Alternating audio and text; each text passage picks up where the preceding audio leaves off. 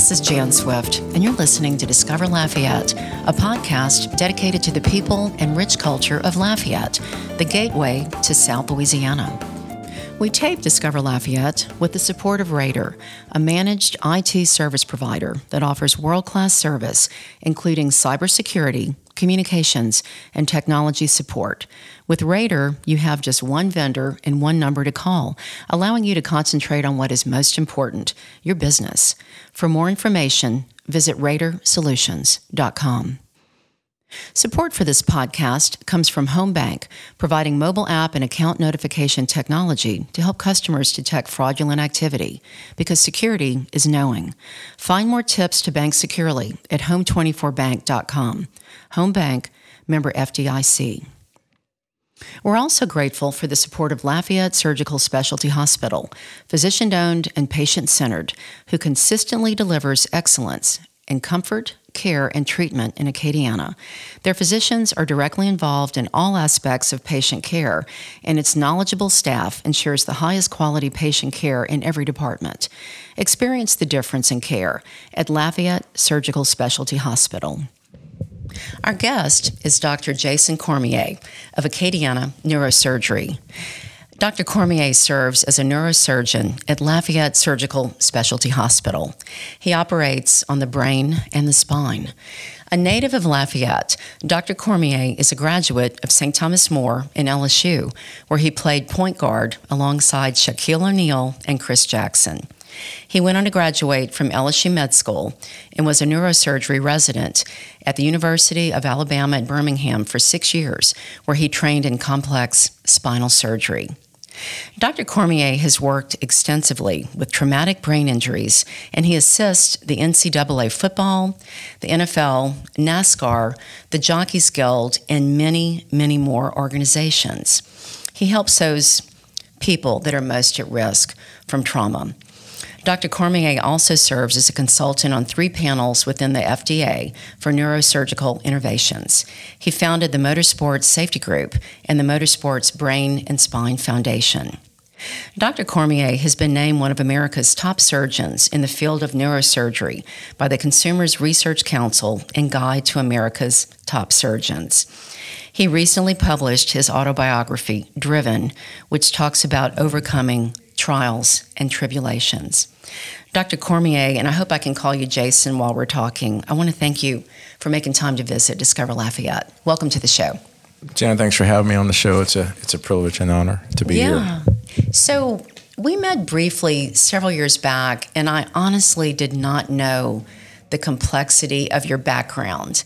I especially didn't know that you were really good friends with Marcus Lyle Brown, who's also a friend and hero of mine. You go way back to Marcus, STM together. Yeah, Marcus is one of my best friends in the world. He's awesome. He's family, his whole family, his wife, Yvette, and, his beautiful kids. I speak to him quite often, and he's certainly been one of the, really the cornerstones of who I am as a person here and being here in Lafayette, Louisiana.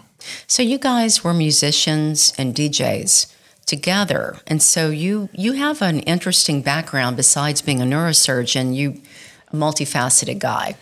Well, Carl Martin was part of that little trio. I would have to say that's the third guy, and so Marcus and Carl essentially were the visual aspect of it, and I was the DJ. And so through that, we had these. I guess we produced some things, and then Carl went on to sell millions of records, and then Marcus went on to become a really well-known person in the field of acting and theater, which he's just completely awesome with. And then I pursued a number of different things that you kind of mentioned before. Yeah, they were the visual ones. Did they dance more than you did? How were they visual?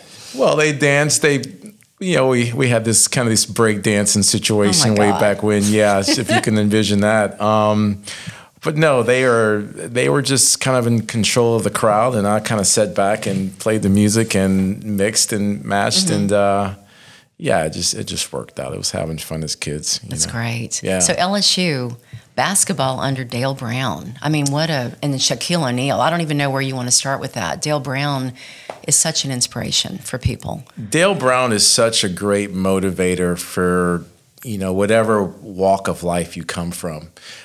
He's able to insert his knowledge and his wisdom into whatever you do, whatever you want to be, in so many different ways. And he can motivate you to do whatever it is you really want to do, and you're not sure of yourself. And so I owe him a lot.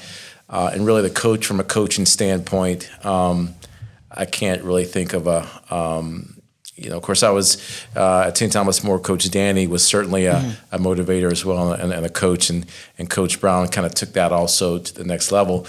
And then you meet, Big Shaq, who Precious. He's really the biggest guy I've ever seen break dance and interact with kids and just have a big heart. And I usually see him 2 or 3 times a year when he comes to town. Yeah. So it's a relationship that I cherish, and I still watch videos and learn from different things that he says on different podcasts as well. So, did your coaches instill in you the importance of good grades? I know you were raised by a single mom, and I'm sure you had a lot of motivation to do well, but did your coaches in your athletic career inspire you to do the best you could be? I think the coaches stressed education, but no one stressed education more than my mother. I would have to give her credit for that. The coaches kind of taught us about being brothers and cousins and teammates and watching after each other. So they created that brotherhood and that loyalty and support for one another. And really the educational piece came from, the people I grew up with and my mother. So I have to give her credit for that. Did you always want to be a physician, a surgeon in particular? No, I wanted to be an NBA player, and that went on for a little while. You played, and then, right? Yeah, you played I did. professionally. I did, and it was cut short. And but my mother, again, she pushed education. She had her own different ways of doing that, which I talk about in the book. But I have to give her credit for that, because she said, education is something that you can't take away. And from that, I was always good in science. My mother was a science teacher. She's Where did she teach? She taught I remember as a kid, she was like a TA at UL, USL at the time. Yeah. And then she taught at Lafayette High for many years, and she remained like in the school system for a while. And I was always really good in sciences because of her background. And so it made sense it was a natural migration to science and wanting to be a doctor. But neurosurgery is probably, when I think of surgery, that's the cream of the crop. That's delicate, life-changing surgery. I used to think that until I joined Lafayette Surgical Hospital and some of the physicians there. And, you think, maybe you think you're creme de la creme, but then you see some of what these other physicians do. And it'll put in perspective that, there's so much talent across the lines, whether it's orthopedic surgery, ENT, dermatology, ophthalmology, et cetera. These people are really talented, and you start scratching your head and you start thinking, man, how did they accomplish that? And so you would like to believe that, you're at the top of the ladder, but I don't know, man. It's been pleasantly surprising to see the other specialties, to me, in my eyes, right up there with neurosurgery. I've enjoyed going to Lafayette Surgical Specialty Hospital as my podcast. I haven't had the opportunity yet to have surgery there, but I interviewed another physician, Dr. Stubbs, and I met so many people in there, and they really were so happy. People love what they're doing, and they were in different fields from you. You're right. But there's something about that being physician-owned that I could pick up on. Like, every hospital has its own attributes, but that you guys kind of run the show and make sure that the patients feel really taken care of. And you've got a whole team of different specialists that are part of that group. I think we were blessed with John Cobb as a visionary in the past, and some of the others that joined him. And you're right. People are happy. Malcolm Stubbs that you mentioned earlier. I mean, he's just a general in orthopedic surgery. Adam Perry, and the list goes on. Lafayette Surgical recruited a number of specialists in their fields that were really at the top of their game. And so they have good reason to be happy. And it's a team effort. You can't do it alone in a silo as one human being. You need a team. And so for me, my outcomes, I always give credit to the team. You can't do this by yourself. I will tell every single patient that I operate on that I had a good team backing me up, and I had the good Lord. And I believe in that from start to finish. It starts when you walk in that door. There are happy people for good reason. It's a good vision. It's been executed well, and Buffy Domain's a big credit for that. So she is executive director. She's a CEO. She's a CEO of the hospital, and she has a really excellent team of administrators following her, and I just can't say enough. People go out of their way. If we're having bad days as surgeons, we sometimes can whine and go at each other's throats for, in a manner of speaking. And they find ways to just make it all work. And so people just remain happy. At the end of the day, we're all brothers and sisters working for a common goal. Yeah. I'd like to hear about your practice. I know you focus on the brain and the spine, and there's some new procedures that you are taking advantage of that helps make those surgeries even more successful than probably they were, several years ago. But if you can talk about your specialty, like neurosurgery, and the kind of people that you help. Sure. So my practice is more general surgery, but it's more, I do a lot of complex brain surgery, which includes vascular neurosurgery. So arteriovenous malformations, which is a collection of vessels in the brain that can sometimes bleed and create some horrible things. Is that an aneurysm, or that's so different? Aneurysms are slightly different. So I do probably 95% of the aneurysms that come into Lafayette. And then also tumors, whether it's an awake craniotomy, where I perform intraoperative awake brain mapping to resect tumors. And that also led into minimally invasive corridors, utilizing a tube to take out tumors in the brain. So less destruction to the brain. God, in the body. Right, and we use different technologies. That's something, an MRI called diffuse tensor imaging, which looks at the actual function or the tractography of the brain, which a number of facilities still around the country aren't using, but we have that technology here. And that goes down into, of course, brain trauma. I'm involved in a number of initiatives like Brain Armor, which is omega-3 fatty acids, and I was brought on by Julian Bales. About after people really have severe brain damage. Correct. Yeah. What does that do?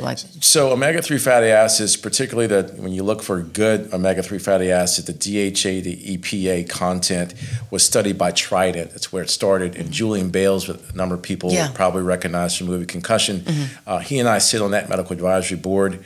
And it's been shown to help restructure damaged neurons in areas of scar tissue, scarring, and also damage. And so athletes that have had traumatic concussions, absolutely, like brain damage, all people of trauma, I recommend or anybody, it. I guess, a car wreck or any type absolutely. of trauma. So for any athletes, professional in college, I recommend that. Just to take it. Correct. Also, the NASCAR drivers. Some of the other professional organizations, I do recommend that. And look, the local colleges are doing it too. UL's doing a really good job. Their initiatives have been great. Their protocols have been great as well. So I work hand in hand with them as well. And then that also led to the Q collar, which is it's a the helmet, huh? Well, this is a collar that's based on the physiology of the woodpecker and the battle ram. The woodpecker. Right. That always is beating. That's right. Two animals that live by striking their heads, right? So the woodpecker can generate a force of 1,200 to 1,500 Gs every time it hits that tree. It can do that 25,000 times in one single day, which amounts to about 85 to 86 million times in its lifetime. No brain injury. What we know about the woodpecker is that the tongue wraps around its brain twice before it exits the mouth. So it was kind of this. Wow. It was nature created it to be able to do these things. Yeah. The battle ram. The battle ram. Right. The battle ram can create a force of 780 pounds when they hit each other, which is like being hit with a baseball bat at 80 miles per hour. No brain injury. what they have in common with humans is a structure called the omohyoid ligament. So this Q collar accentuates and takes advantage of the omohyoid ligament, and so it provides about 1.5 pounds of pressure over the sternocleidomastoids.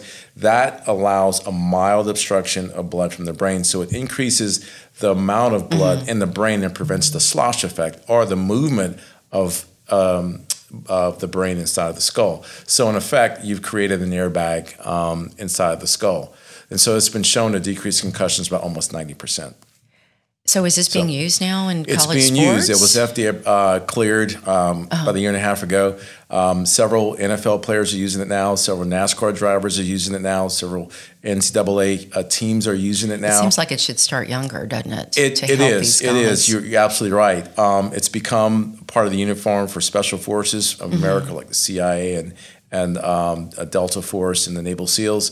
And so this is a really good device. And so outside of the realms moving down the spine, I do a number of things with the cervical spine, to begin with motion preservation surgery. So a number of people out there will hear, you should never have surgery. Well, maybe they're right. Maybe they should listen to those stories, because a lot of them are really true, because a number of people should have probably never had surgery. And sometimes I see a lot of those people come into my office. Scar tissue and all right. that. Yeah. And so for those out there that think that the only fix is a fusion, it's not. There are motion preservation surgeries, both in the front of the neck as well as in the back, where you can treat the same conditions that are being treated with fusions. You can treat it with a motion preservation surgery, to where you don't leave the stability that you had when you walked in. So I do, in terms of complex spine surgery, I do spinal cord tumors, spinal cord vascular lesions. I've several times have had to rebuild the cervical spine, rebuild the thoracic spine, rebuild the lumbar spine. And so that kind of leads into the degenerative or herniated types of pictures in something we call the MIRIS IO expandable. That's what I wanted to ask you about. Yeah. This is the newest That's technology. one of the newest, right? It's one of the newest technologies, and it's basically an interbody device that was created by a company called MIRIS. And now MIRIS is short for Miracle, and it's the CEO's MIRUS. Correct, Yeah. and the CEO's name is Jay Yadav, and Jay was he's a cardiologist by trade, and he was.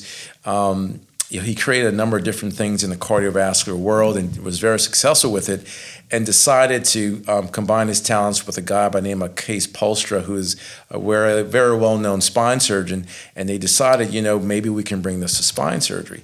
And so through that, they started building this portfolio that I was lucky enough to be a part of, and they created this expandable device that essentially goes into the disc space in the lumbar spine, and you can expand it to where if you start off with, let's say you have a collapsed disc that should be ordinarily about 10 millimeters, it's now at a level of approximately, let's say, 2 millimeters, where that disc can be inserted, that device can be inserted and restore the height that you've lost.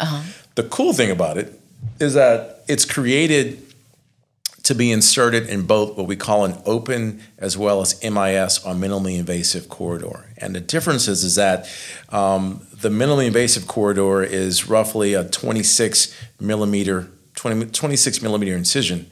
So you can do the same spinal surgery that people are doing from a big open 12-inch incision, you can do with minimal muscle damage or destruction. You can accomplish those goals to a very small corridor. And so that's something that I think that some other surgeons are doing, and it's really changed spinal surgery for the better.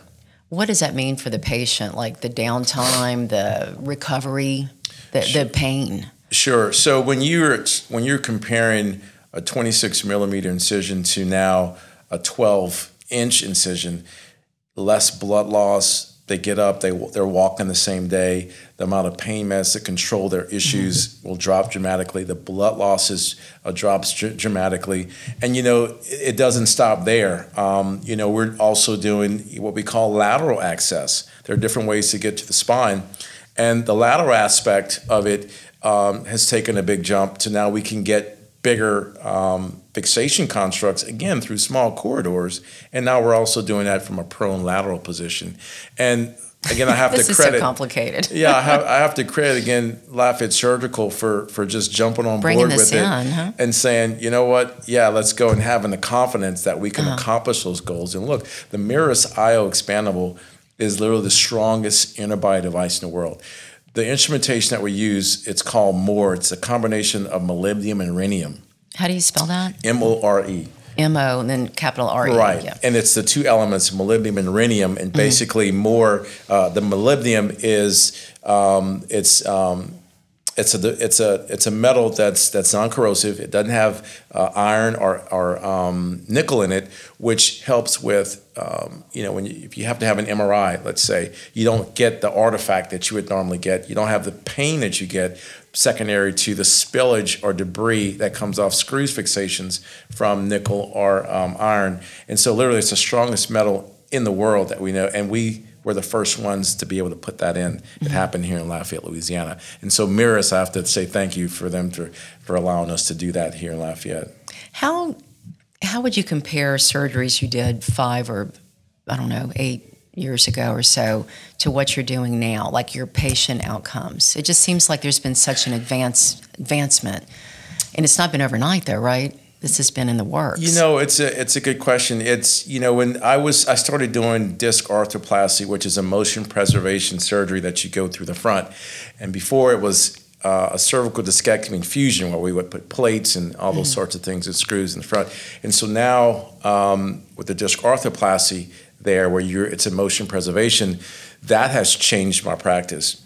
I think the outcomes have been pretty good. I've been blessed, and I started off with Alan Apley, and so I was able to ride, his coattails, and he became somewhat of a mentor after training, and so my outcomes were pretty good. But I think as I was exposed to technology, and I took part in developing a lot of that technology, I was able to do even more and accomplish some of the things that I was trained to do through smaller corridors with essentially the same or better outcomes. Mm-hmm. Is there anything you'd like to tell people that might be they're suffering, they have back pain, spinal pain? Is there anything you would tell them about what some of their options would be? So it depends on, when patients come into me and they kind of know they need something done. They probably don't want to have surgery. Right, they don't want to have surgery.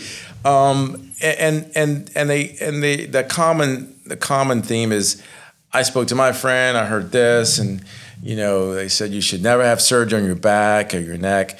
And I tell them outright, I go, listen to those stories, because probably 95% of those stories are true. Mm-hmm. If your x-ray looks horrible but you're not in pain, then don't have surgery. Unfortunately, some of those people have surgery. So now you have the creation of pain, and so now you need to have revision surgery. So for someone that's either had surgery or they're looking and thinking that they may need surgery and they're on the fence, I would say get a second opinion, because this is not about us, it's about you. And have a conversation. If that person you're talking to you don't connect with them, or you don't feel a certain way, then that's probably not the person for you. Mm-hmm. But if you're in pain, there's typically in some form or fashion, some sort of option. And sometimes there isn't, and you have to be honest and open to hear that. And the person talking to you needs to be honest enough to tell you that maybe there aren't any more options, but there typically is something you can do. Well, if they do choose surgery, I think we're lucky to have this here in Lafayette. I mean, we're a medical hub, but we're a relatively small community compared to a lot of other places around the U.S. that probably are now offering this also. Yeah, we're small. We're a small town, or I would say a small town, but gosh, there's so much skill here. Mm-hmm. Orthopedics good, cardiovascular is good, ophthalmology, you name it, ENT, neurosurgery. We've been blessed in this community, and so you don't have to, run down the road to Houston or anywhere. General surgery, just phenomenal specialists here, and I would say, being in Lafayette, I'm always tickled when I go to different conferences and I'm giving a speech or something. And last year I was the president of the World Brain Mapping Organization, and It's such a privilege to be able to come from Lafayette and represent, Lafayette on that big stage in front of all these other countries. International, I know. And they're like, so where are you from? And you go, I'm from Lafayette. Or when the NFL is now talking about the Q collar, or NASCAR and all these other institutions are talking about the Q collar, and they look on the website of Q30 Innovations and they see Lafayette Surgical under my name, that's really a proud badge that, I feel humbled and privileged to be able to offer. And, some of the techniques that I talked about, I teach those across the country. And again, when I show up at these conferences and a lot of people are trying to get questions at the end, or they're raising their hands, or they're like, man, how do you do this? And where are you? Can I come visit? I want to come watch you do surgery because I still can't wrap my head around it. I'm in Lafayette, Louisiana. Come down and take your aspirin. You enjoy the food. It's really good. They probably fall in love with it here. Absolutely, huh? Yeah. Well, thank you for sharing about your professional career. I want to hear more about some of your personal pursuits. You're a man of many talents and hobbies, and you've got a great story, and I want to hear about your book. Before we do, though, every interview, Jason, we pause and reflect back on a past interview. And this one I wanted to pull up with your friend Marcus Brown, who I just can't say enough good about. Okay. And in this podcast, Marcus talks about an encounter he had in 1996 with Baton Rouge native Steven Soderbergh, who directed films such as Erin Brockovich and Ocean's 11. And Steven Soderbergh led Marcus to realize he could stay here in Louisiana and build a successful career in the entertainment industry, which he did. So Marcus followed that advice, and Soderbergh's wisdom was proven true. You can find this interview at discoverlafayette.net or wherever you get your podcast. And I want to thank Facet, who's bringing us this moment. Facet is a career coaching and talent management firm. They've helped the employees of hundreds of companies improve performance, find or move into that right position, or change careers. Facet can help your organization improve both the analytical and interpersonal sides of your business. Worry less, Facet more. For more information, visit facetgroup.com. And now the moment.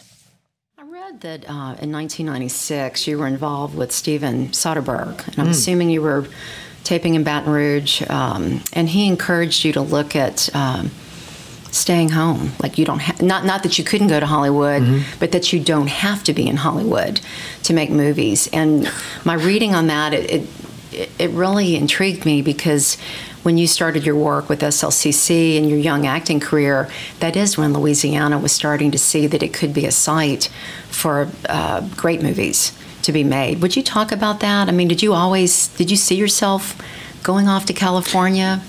That's what most people think when they're young. It's, I'm going to go off to New York or Hollywood. Yeah, short answer, yes. When I first started, the experience that you mentioned, I was doing a short film, and I was actually graduating from my master's program, and Steven Soderbergh had cast a number of actors in a experimental film that he was working on. And one day after shooting, he said, the main reason that I did this film was to show people that you don't have to be in Los Angeles. You don't have to be in Hollywood to make movies. Is he a Baton Rouge? Yes. He's Baton Rouge native. Right. So I know that was important to him. Right. His family's from there. Sex, Lies, and Videotape was taken in Baton Rouge, right on LSU's campus. So that was very challenging to me, where, you think you have to go somewhere else to start something or be involved in something. Those are two different paths. But because of the timing, as you mentioned, and the tax credits, all of a sudden the opportunities were coming to Louisiana. Right. And I was a larger fish in a small pond. So there was a lot of opportunities that were created for me by being here and having the training and having the desire that I did to do that kind of work. Welcome back to Discover Lafayette. We're here with Dr. Jason Cormier of Acadiana Neurosurgery and the Lafayette Surgical Specialty Hospital. So, Jason, when I researched you, I was almost in disbelief about the disparate fields that you have become really skilled at. Not only are you a renowned neurosurgeon, I don't even know where to start. Like, let's maybe start with Let's start with NASCAR and racing go-karts, right? Sure. Like you like to race. I do. Yeah. That seems dangerous. Yeah. But you know how to protect your head now. So I have to blame my older brother John for that. He was really the speedster of the family initially, and between him and my older sister Dolores, I love him dearly. I got into just really driving things. I just loved speed, and we, true racers don't just race on the track. We would race with like brushing our teeth or something, or washing dishes. So it's just anything. Competitive. Right. It's just always competitive. And so I got into NASCAR. It was kind of a serendipity. My goal, I wanted to be a team doctor for Formula One, and I met up with this guy by the name of Jeff Gordon, and now he's with Jeff Goodwin, and now Noah Gordon, who with A-Track Entertainment, who I do music with. They were involved in NASCAR, and so he got me into teaching the drivers about head injury, spinal cord injury, and also nutrition. So I created a motorsports safety group with Julian Bales, with Alan Apley, and Dr. Danny Bedros. And what we did is we pulled together surgeons and doctors that were athletes in the past. And so basically, Motorsports Safety Group was comprised of 6 neurosurgeons, 3 orthopedic surgeons, a heart surgeon, and a physiologist. And so based on all that, we all came together and decided this is how we're going to elevate the safety in high contact sports. And so that was kind of the NASCAR piece. And then it expanded to the NHRA, NHL, NCAA, et cetera, anything that was involved in high contact sports like the Jockey Guild. Yeah. And all that. So just really kind of blessed the way it came together. And Julian Bales was a big part of that. You still race? I do race. And part of being, I guess, a doctor in some of these circuits, you get to test drive the cars, and you get to. So I've driven Talladega a few times. I've driven Daytona Ricky a few times. right. And I race go-karts both here and also in Texas, so it's fun. How fast have you gone? My go-karts are like they call Rotax shifter carts, and mine are kind of souped up, so you can get up to about 130 miles per hour. You're so low to the ground. And what about in cars that you've test driven? Oh, so yeah, when I did Talladega, I got up to I think 187. Man, does the car just fabulous. Shake? They're smooth. Now, when you hit bumps, it can really create some issues, which is why the NASCAR drivers have been so interested in wearing the Q collar. Not to mention when they're banging each other around. I wasn't doing that, but there are bumps on the road. The track can look smooth, but once you get on it, it's a little rocky in places. But no, the cars are pretty stable. What a dangerous sport, though, because it's about the other drivers. If they mess up, you're out of luck. I mean, And you would. And when I want you to think about it this way: is it safer to be on a track with other professional drivers, or is it safer to be on Johnson Street? On Johnson Street, I knew you were going to say that. with people who are pulling in the middle. They're texting. They're watching their kids, right? So I would rather be on the track every day of the week with professionals. Because they know how to they know how to avoid you. They know how to take a hit. They know what they're doing. Drivers out there, some people perhaps maybe shouldn't have a driver's license, Especially lately. No one acknowledges a red light anymore. Exactly. And pedestrians are pretty much SOL. Like we've had so many deaths recently. Absolutely. Yeah. So while you see the track, the accidents on tracks, that's nothing compared to what, just a day-to-day life. Yeah. So, yeah. I'd like to hear about your musical career. I told you I listened to some of your music, which I don't know that I would have found just because it's a different genre from what I came up with, but you are talented. Sure. Well, I love your music. Thank you. Tell us about it, what that's about. So I was, like you mentioned before, I was a DJ in this little group that Marcus and Carl and I had in high school. And in 2015, I attended a concert. It was called Hangout Fest. Yeah, and, I know about that. Yeah. Orange Beach. And Skrillex, I remember Skrillex was on stage. And I remember looking out in the crowd, and I was with some friends and whatnot. And just people were having fun. It was young energy. And no one really had a care about what was going on in the world in terms of politics or violence, and they were just together, and it was just a good time, and it was safe.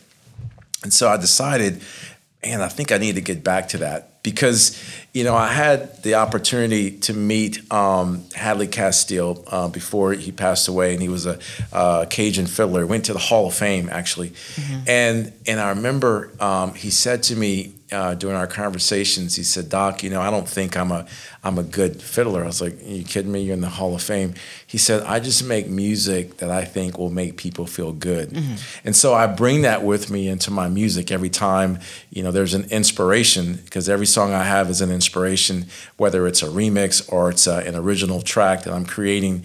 And I'll get in my studio and start creating a track, and before you know it, it's done. And some of them I'll toss away.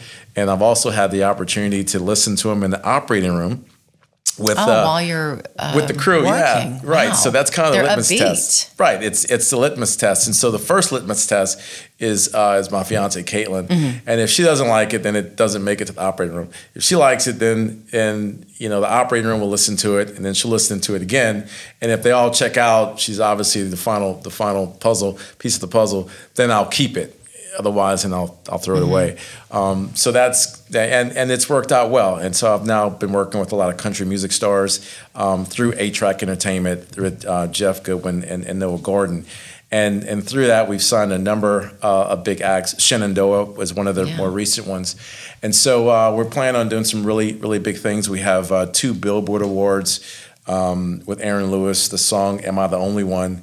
And that was pretty incredible. So the company's really growing pretty quickly, and just blessed to be a part of it. And I'm having fun. It's interesting how the passions that I have in terms of medicine, racing, sports, and music have kind of come together in a way that they all make sense, and they're kind of all married together. And that came out of some trauma that I suffered early in life. Which is the basis of my podcast called Rise Above.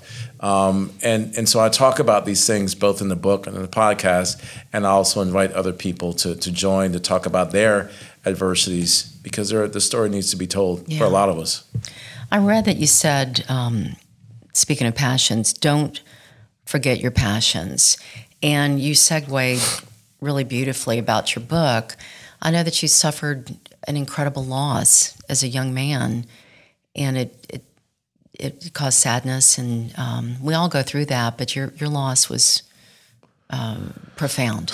Well, I think mental health is a huge it's a concept that people really it's not cool, and people think that they shouldn't talk about it. But I think the more you talk about things, it becomes therapeutic. And so it wasn't just really the tragedy of my brother that passed away. It was more so what I went through in my own household and those sorts of things that helped me to become the person I am today, to overcome some of those things. And so, a person can go through mental abuse, they can go through physical abuse, some of those things I went through, and you have to try to rise above essentially and overcome that to decide what kind of person you're going to be in life. And so I think that it's important for anyone that's ever been through that's found some success, and I've made some successes in my life, to talk about it, to help, maybe it'll help other people out there that are going through it. Mm-hmm. We'll talk about your book some. I mean, driven, it's you. You're obviously driven, but to do good. And I know you wanted to share good with this book to inspire others. The book is for anyone that has experienced some trials and tribulations, and perhaps they came to a point to where they decided, you know what, I don't know what I'm going to do with my life. I'm not really sure. I'm kind of depressed. I may even, no one's immune to even considering suicide and all those sorts of things. And so the book is for that person that may find some difficulty and they're looking for ways out, but to focus on you, focus on yourself. And I think that for me, the 4 tenets that I have when I look at adversity is 1, invest in yourself. Big time. Always invest in yourself. 2, surround yourself with positive people. 3, be accountable. And 4, read or write something every single day. And I think those 4 things, at least for me, help develop my mental toughness to rise above and build my physical toughness to say that I'm going to succeed no matter what. And if I fail, it's not because God failed me, it's because I failed myself. That's pretty profound. Yeah. Yeah. I love this quote from your friend Shaquille O'Neal on the back of the book. It says, "What's up, Doc? Jason Cormier is one guy who can truly say, I know I got skills with a Z on a basketball court, on a racetrack, behind the turntables, and in the operating room. He could say it, but his actions say it for him. Now he shows you how you can do it too." So you think really surrounding yourself with other positive people that uplift you. So many of us listen to voices that they just want to drag us down. Absolutely. I think that when and this has been written about in several books, the 4 reasons people fail, whether it's, whatever demographic you look at, whether you go back to the millennials or Gen Z or whatever it is, there's 4 things. 1, poor parenting. You are accountable, and now I have a 9-month-old and another one on the way. So you are accountable, right? Because and choose, your mate wisely, because that's the first teacher of the next child, the next nation, and you're accountable as a father. So I have huge responsibilities. My greatest creation is now, my daughter, and my daughter, Celine, we call her Cece, and Caitlin, my fiance, and our 6-year-old Brixton. That's my pot of gold, and that pot of gold is going to be added when our newborn comes in April, Kaysen. And so the second thing is social media. Social media is, it's not necessarily the balance of it, it's the imbalance of unfettered access to social media that can penetrate and do some really bad things to you. The third thing is impatience. People want everything now. They don't want to earn it. They want to work for it. If the goal, if the drive or the journey is easy and it's quick, well, it can end quick as well. And so things aren't going to be tough. I want people to read the book and think that, this was an average human being, and he accomplished some things despite what some might think were insurmountable odds. Despite that, there are many people that have a tougher story than I have, so share your story to help others, and that can essentially help the world. And then the last thing is your environment. So surround yourself with good people. I can't say that enough. And the people that I grew up with that are doing big things like Lyle Mouton, Troy Taylor, Marcus Brown, Carl Martin, all these different guys that came together, we were like brothers, and we maintain contact with each other today, and we're on different threads. And that, they're good people. So I didn't have a choice or an excuse. If I didn't make something out of myself, then, let your buds down. Exactly. Yeah. So there's always a reason. If you didn't survive, then what is your excuse? And I think probably Eric Thomas said it better. If you give 50%, then you owe yourself an explanation. Mm-hmm. Punish yourself. You can't watch TV. You can't have this or that. Be accountable. And if you gave 50%, you owe yourself an explanation. Look in the mirror, and you better have a good explanation for yourself. I'm glad you mentioned social media. It just seems that is a bottomless pit of wasted time. It does good. And I know you want to promote things that you do, but I think about so many people spending hours on that, degrading others, when they could be bettering themselves and making a difference, You're absolutely right. There are pros and cons of it. And when you go back and you look at the interviews of people that created those websites, they're in tears because the avatars have been created. There's a show called The Social Dilemma, and they go over how these avatars are created, and you're just manipulated, and it's about money. But now, if you're on there to share pictures and this, that, and the other, look, there are great aspects of social media, but it's a balance. It's all about balance, and when you fall out of that balance, then you're in trouble, and you become penetrable to anybody out there. How do you manage your time, speaking of balance, to be able to be a top surgeon and have all these other interests? Is there a secret you can share with us? 4 letters. Team. I have a team. I have a really good team. It starts off at home. I have a very supportive Cass, that's our fiance Caitlin, and our son Brixton, and our newborn. And then in my office, Shannon Thompson is my personal assistant. She manages just my schedule. Her job is my life. It's a job that I would not really want to have. She set this up for us. And she's traveling now, right? She's fabulous. I wouldn't know how to set this up. She's fabulous. So if there's a conference call that I have with any organization, the NFL, the NCAA, whatever, she's interacting with that. The songs that I've created, she had those copyrighted. She's working with the publishers. Really? She's working with the book. It's like she's all just hands-on. And so, so she does, there's so many things she does, and I don't even half of them. I just know that my life is kind of going forward between her, my office manager here, Brittany Henry, my studio manager at Orange Theory, Summer. And so I have a number of different things ongoing. And so my team is the secret to my success. It's not me. I figured out a long time ago that it would take more than one person to live my life. And that sounds kind of weird, but if you think that you can manage everything on your own, you're not going to be very successful. You need to be able to trust other people that buy into what your system is, so you can get that credit in the bank.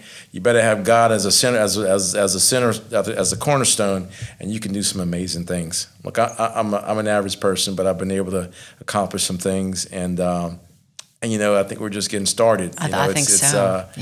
It's interesting when we talk about mental toughness and some of the mental health things that I talk about in the book, mental illnesses. When sometimes I look back at my resume.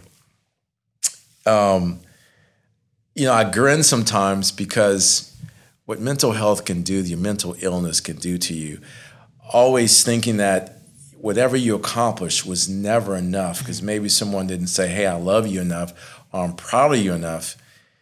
Sometimes I look in the mirror and I start thinking, what are you going to do with your life?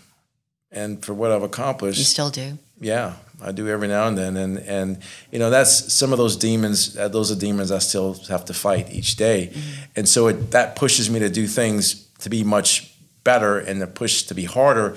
But in the book, my author asked me, he said, if you were maybe recognized by your loved ones or the people that should have said, hey, I love you, I'm proud of you, how do you think things would have turned out? And I said, I probably would have accomplished a lot less, but I might have appreciated it a lot more. Complacent, huh? Yeah. Because you'd be okay. Right, yeah. So it wasn't enough becoming a neurosurgeon. It had to be more than that. It wasn't enough interacting with these organizations. It's not enough. And sooner or later, when Celine was born February 23rd this year, that is my finest hour. That was my best, wow, I was part of this. Now, Caitlin had the baby, but that's my finest hour. What no a matter gift. what else I did, that's my finest hour. So. Do you sleep well at night when you hit the pillow? Yes, Caitlin, she'll tell you no. I go to sleep, at odd hours. I'm up until 2 or 3 o'clock in the morning. I'm up at around 5:30. Oh my gosh! And it's one of those things where sometimes I think sleep can be a gyp because you miss out on some things you can do. When they go to sleep, I go in my studio and I start creating music, or I'm reading up on different journals and keeping up with neurosurgery or neurology or stroke protocols and all that. So I just kind of stay in motion, and that keeps me yearning for more and more knowledge. I think I'm just a thief for knowledge. Yeah. And so that's why I don't sleep all that much and why I just keep going. I don't know why I asked that, but I thought with all your activities, it can be hard to just put it to rest. Yeah. So, well, I keep track of my sleep. As long as I get 3 hours or something, I'm good. So I might, if I, for example, this is gonna sound nuts, but I remember 3 weeks ago, I had a week of just constant travel, and I was on call until 5 a.m. And then my flight left Lafayette at 6 a.m. Oh my gosh! And so I landed in San Francisco for conference. Time change. Right, time change. And so I got off the plane, and then 30 minutes I had to give a talk on brain injury, and then kind of rest up, and then 2 hours later, I had another talk that same day. And then I got some rest, and I had a conference call and a Zoom call. And then the very next day, I had another talk on brain injury and also on spinal operations. And then Tuesday, I left California and I flew to Chicago for a spine conference. And so I landed there, and that's when Caitlin kind of met up with me with Celine. And she was kind of, had some jet lag and whatnot. And I was like, well, I still have things to do. I'm working on another PowerPoint because I had to present the next day and Thursday morning. So Thursday morning, I left for Nashville.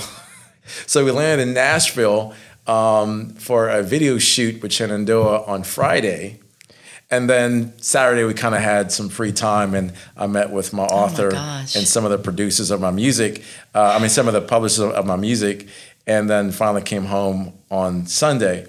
And so all of that, Yeah, that's probably not unusual, though. Right, it's not. Ways. And I sleep on the plane sometimes, and so I get rest. It's just, I get it in pockets, and I'm just okay with that. And I think my mother's probably part of that. She would always get up around 4 o'clock in the morning. So I've always kind of been a late to go to bed and an early riser. So I'm so glad you're here in Lafayette, Louisiana.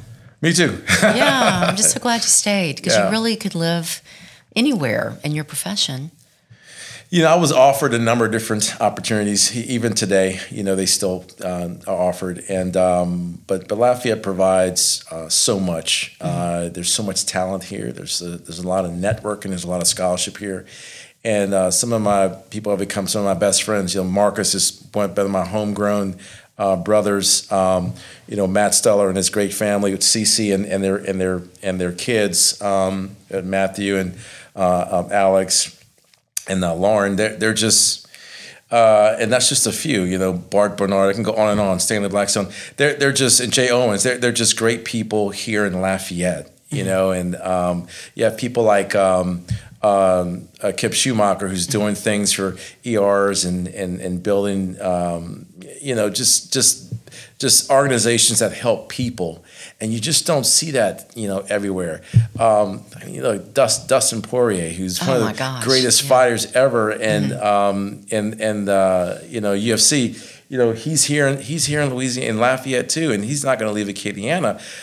These are people that I think are much bigger than me, have bigger stories, and they decided to leave. Who am I to think that I'm too big for Acadiana? I'm humbled. I'm proud to be here, and it's so good that people like that are still here, in this town. And the list goes on and on. Popular lawyers like Clyde Simeon, Pride Doran, just all these people are just great. Judge Rubin, I go on and on. His daughter, Chandra Rubin, who was in Wimbledon, they're all here, know, and so there's just so much.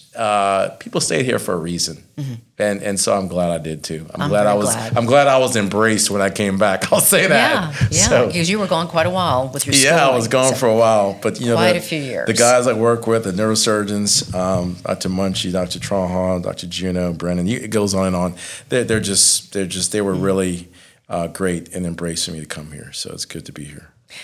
Is there any message you would like to close out with? Did I ask you what you expected? You probably didn't give this much thought before, but is there anything you'd like to share? It's always good to share, I guess, a snapshot of my life. I know there are people out there that are suffering from whether it's back pain or neck pain or even mental health and whatnot. And I think that people need to know that there are resources for that. Whether there's a clinic in town or whether there's a friend or a coach or an athletic trainer, there's so many good things here in Lafayette, and I don't think I probably speak enough about that and the threads and the fabrics that we have in this town and the good people. The book is coming out. It's called The Driven Book.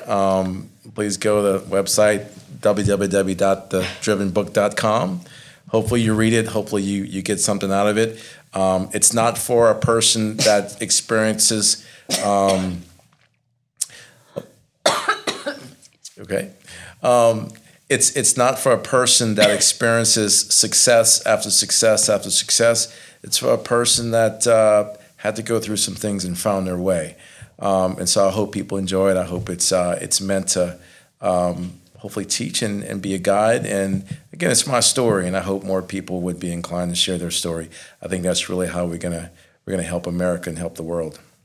Dr. Jason Cormier, thank you so much, not only for sharing your time today, but sharing your life story and inspiring others. We're going to put in our show notes about Driven.